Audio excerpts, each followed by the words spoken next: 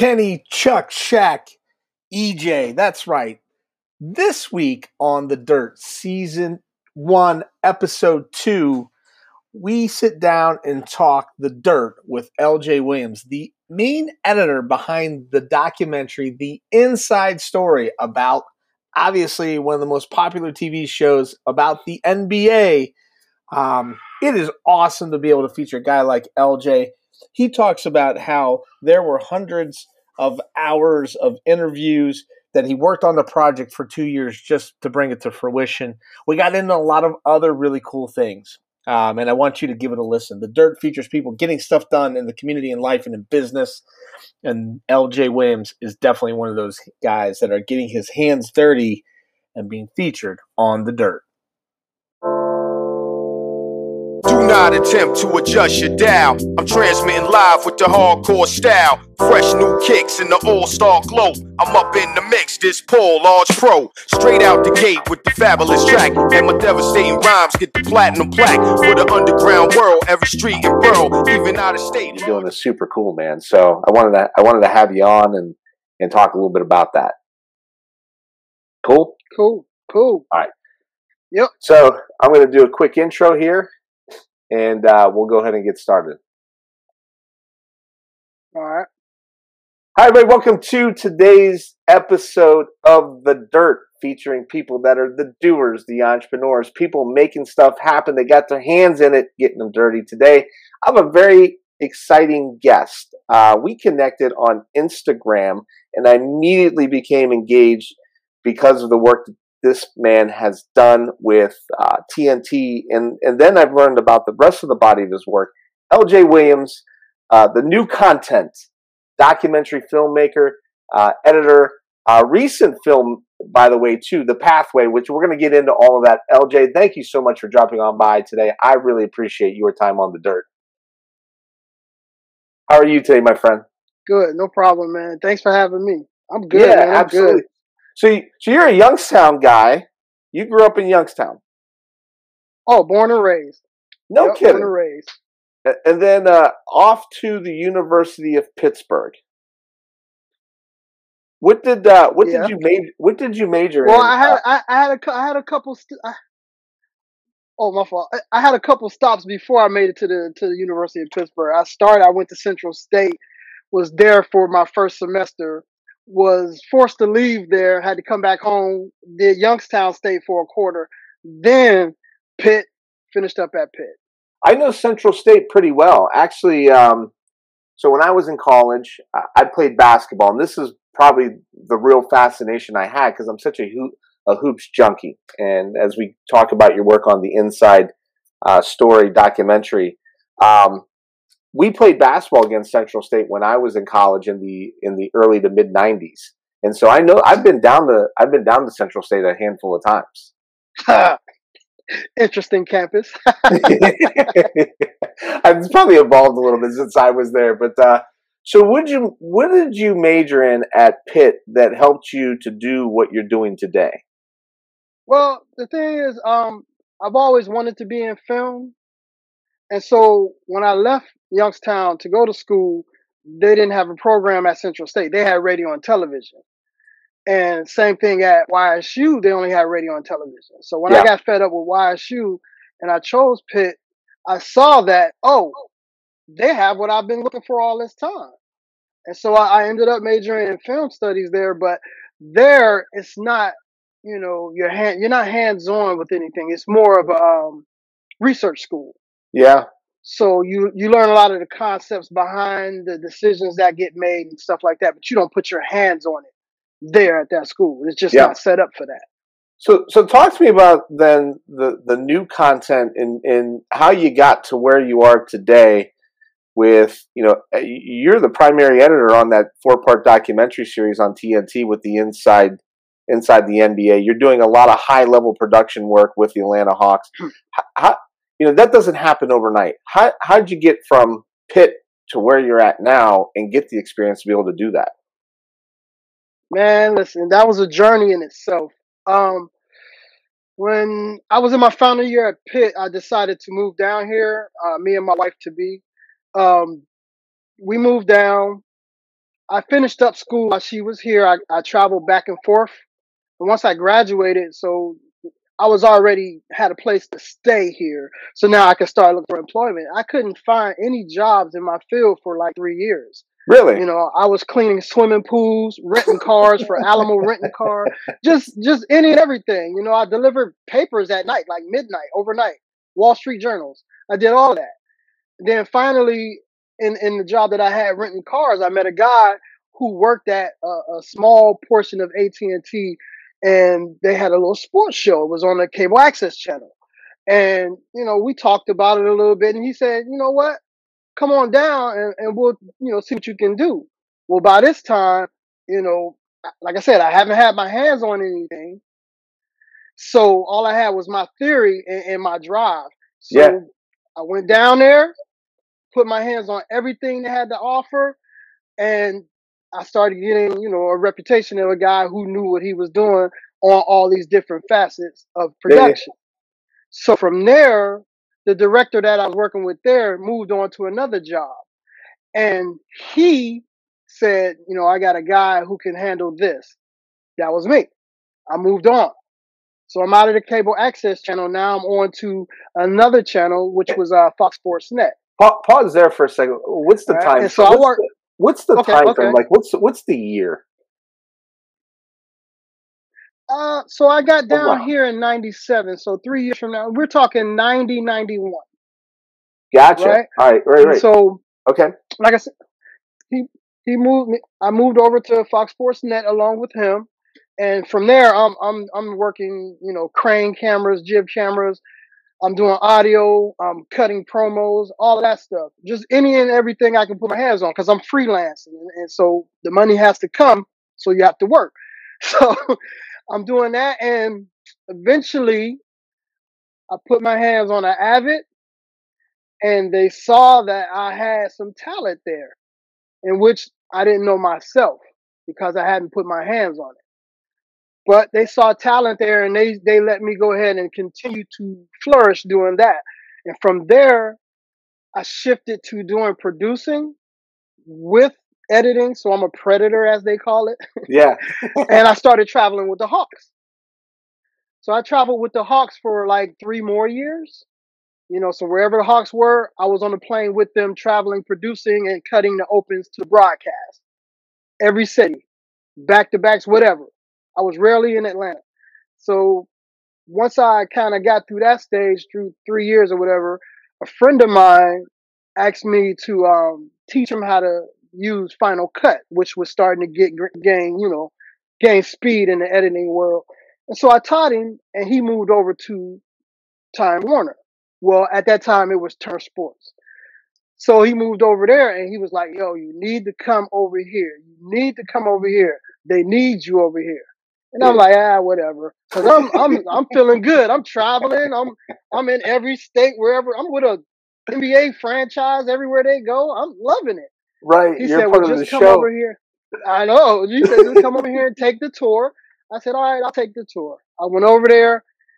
I saw night and day from what I was doing to what I could be doing over here.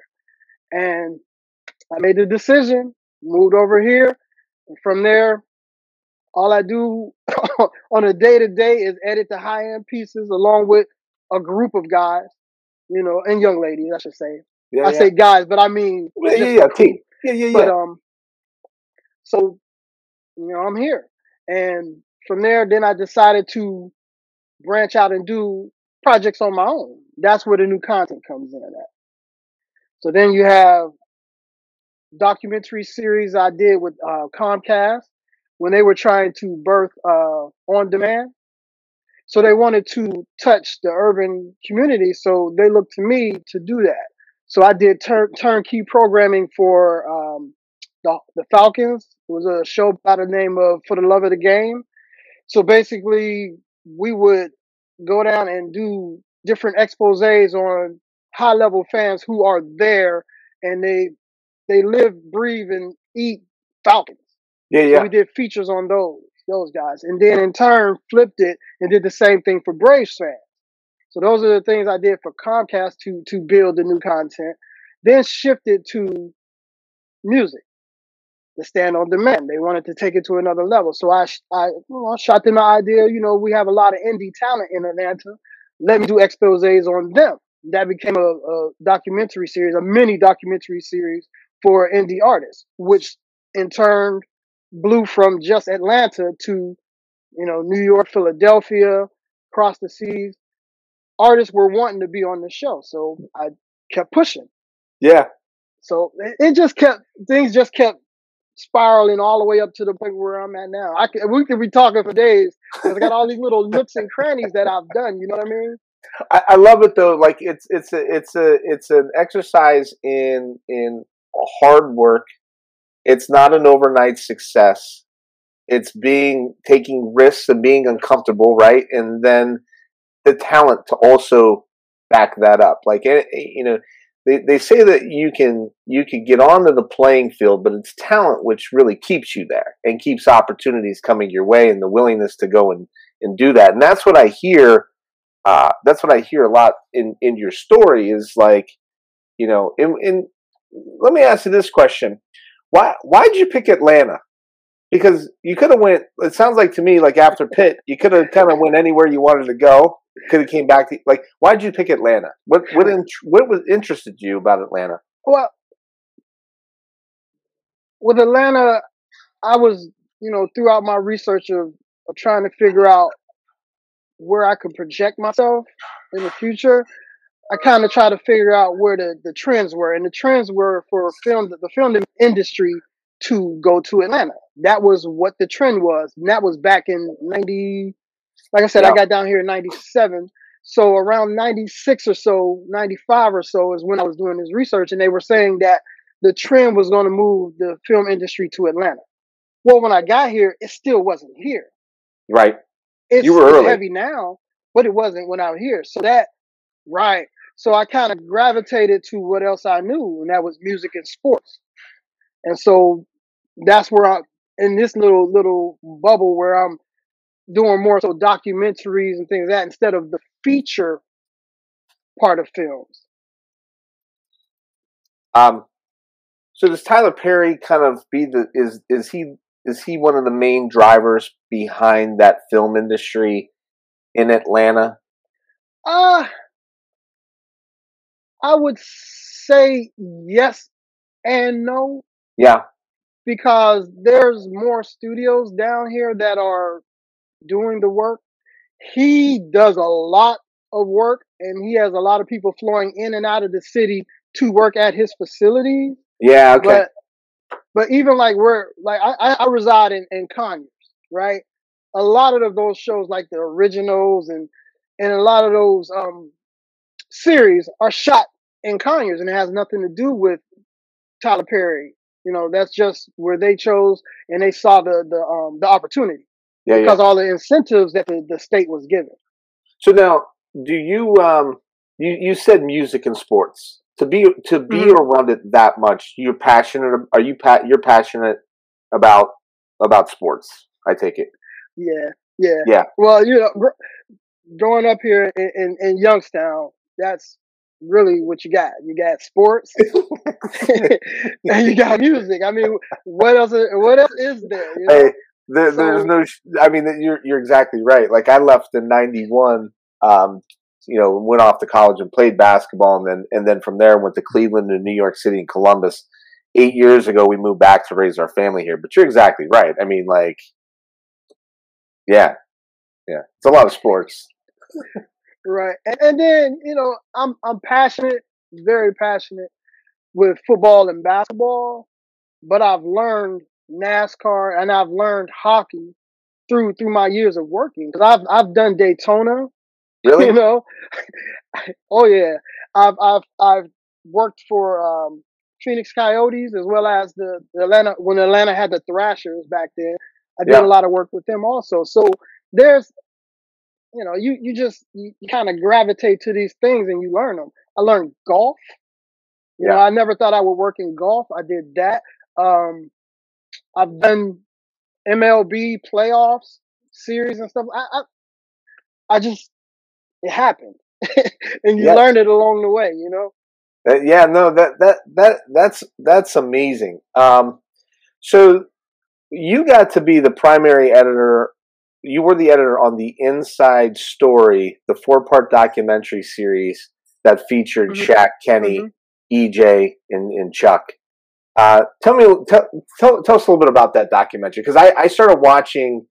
I started watching it in preparation for this, and then I really love the show. It's a really groundbreaking.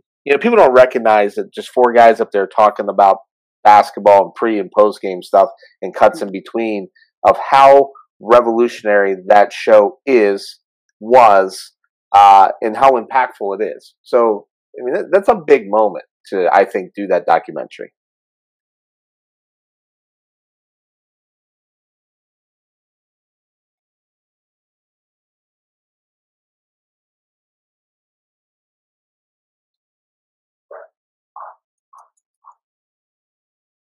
Oh, we lost LJ.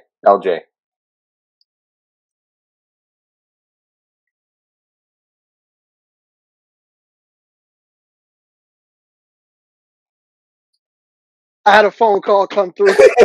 You know what? I have that too. And I may need an editor, by the way. I may have to.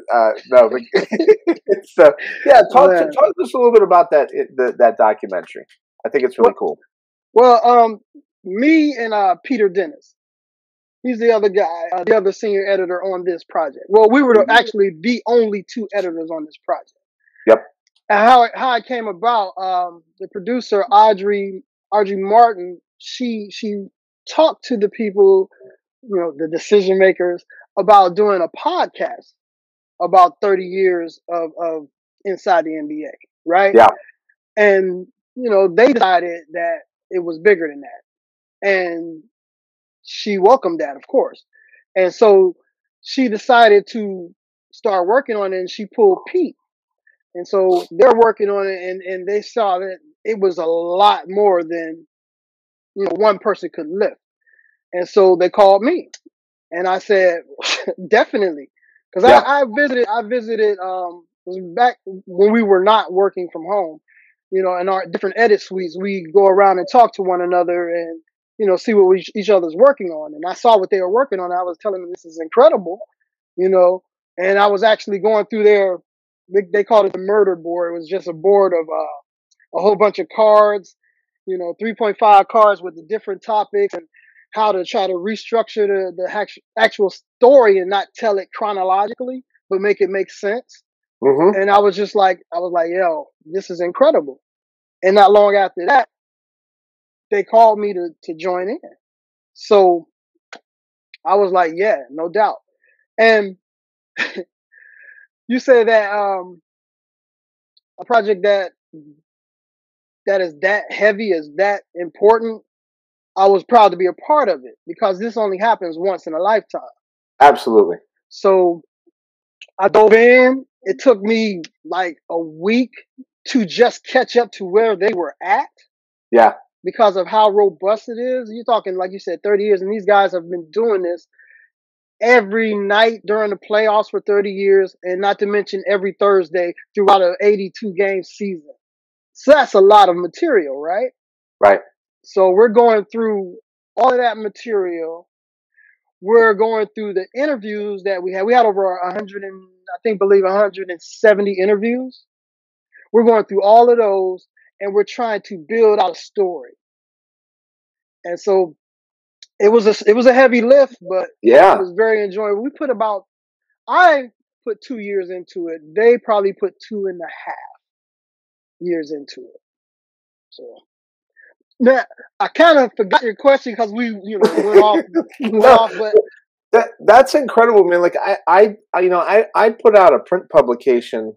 And I did 2 volumes of it, and I can relate. Like I worked on that from the time I had the first meeting to the time that we had our final product. It was around 2 years, and and it was funny because at the end we were getting close, and I had some people that were in the publication. They're like, it took less time to print the Bible than it is to print this this publication that I made, and I was like, look, this is not a speed thing. It's a like, we want the final product to be amazing, and when somebody trusts you, with, trust you with telling that story. It comes with a lot of responsibility, and I think it's amazing that you acknowledge that and feel that.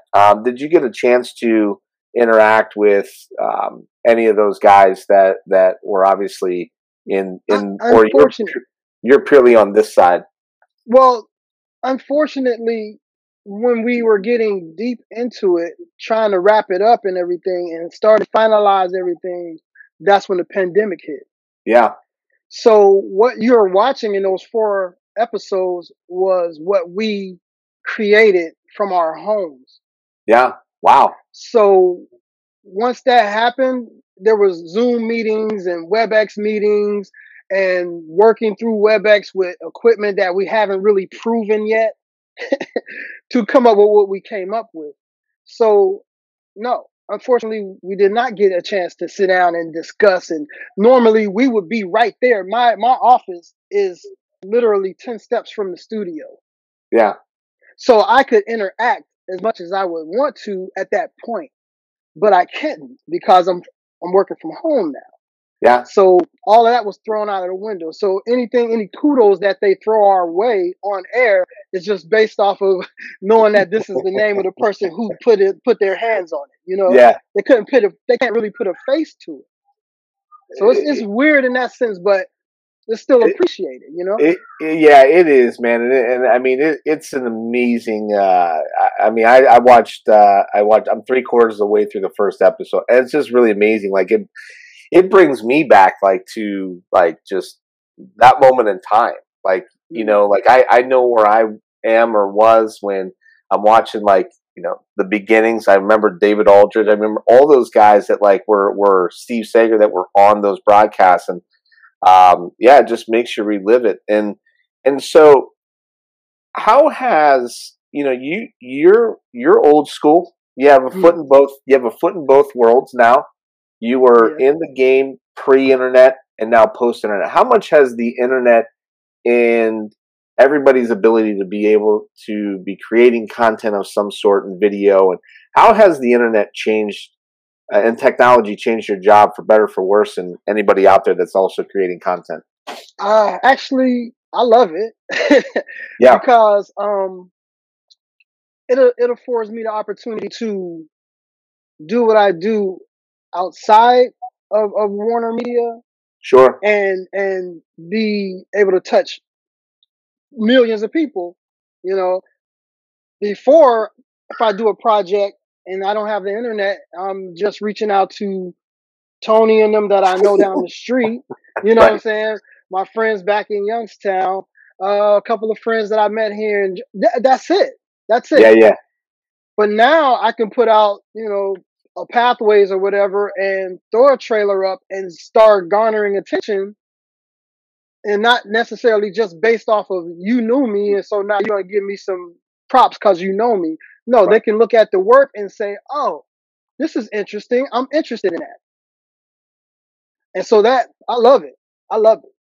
It doesn't, I don't think it, the only way it harms a major company like Warner is if they don't keep up with the times. Yeah.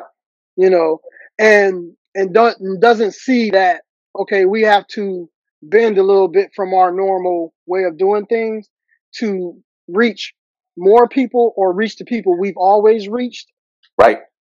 That sort of thing. But other than that, I'd agree with that. I think that any media company that's out there today, and that's kind of what happened to our local newspaper, is that they wanted to be in the business of selling newspapers for 50 cents or $1 for, the newspaper, instead of being in the content delivery game and meeting people in these new ways where they want to engage in content. And this very podcast has a respectable regional following, and it's been built up enough to where we're able to get some sponsorship dollars because of that, that following. And media companies that are traditional thinking, they just don't evolve with the times, and they're not going to be around. Right.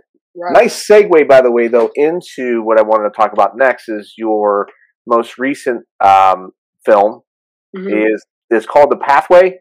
Yeah, Pathways. Sean's The Lament. Pathways. Yep. Yes, Sean's Lament. And so that is a period piece, a throwback piece to Atlanta. Correct. And yeah, go ahead. It's it's very interesting because of the process that got it to become a period piece. You work in budgets. You well aware of this cost this and this cost that. Well, the funds for the film were tapped till years later. Then I could tap into it again. So, do you reshoot and recreate, or does it become a period piece? In my experience, you make it a period piece, Yeah. right? Because now you can allocate funds for other things as opposed to reshooting. And so that's where you got it being 2010 Pathways. Yeah. What happened in that era of independent music in Atlanta? So it's a big change now. It's a huge change now in what Atlanta's indie scene is as opposed to how things were then. Really? In just a decade. Oh, definitely. Oh, yeah. Night and day. So like majority of the stuff that was happening in that film, if you notice in the film, there's a Razr flip phone. Oh, as yeah. opposed to an iPhone or any other smartphone. There's a Razr flip phone. Yeah, so we weren't there yet. Right. You know? And the opening credit scenes, the imagery of all the different, elements of flyers, because that's how they were promoting, their concerts hand in hand with flyers, as opposed to, internet, as opposed to shooting it out through Instagram or shooting it out through Facebook and all that. Hell, MySpace was barely getting going at that time. Right. So yeah, it definitely is. If you stepped into that film and watched that film, you are placed in a time frame specific to what was going on. Yeah, I mean, people, it's I don't want to say taken for granted, but the fact that these apps, social media, YouTube, music is integrated now into, you can purchase royalty-free music, so artists can I mean, they may not make a lot of money, but like they're getting exposure from it. And we kind of take this whole world that we're living in now and just are like, yeah, but the Instagram wasn't around. Mm-hmm. Like you and I aren't connecting in 2010. Correct. The way that we connect, right? Like there's that by luck chance that I'm someplace and I meet you, and you always meet somebody from Youngstown, Ohio, by the way. It's just a really weird thing. But other than that, luck, once in a lifetime, one in a million chance, you're right. Like Instagram, so many artists taking advantage of that to build the following, to promote their shows, and I'm anxious to see the movie, and I can't wait to do that. LJ, I really appreciate you being on today, man. You're a super talented guy, and you are one of those people that are out there getting it done, getting the work done, putting the work in. And I appreciate your story. Appreciate you sharing that with us. And let's stay in contact, man. I really look forward to that. Appreciate it, Dennis, man. Appreciate it. Yeah, absolutely. You take care, my friend. We'll see you. All right.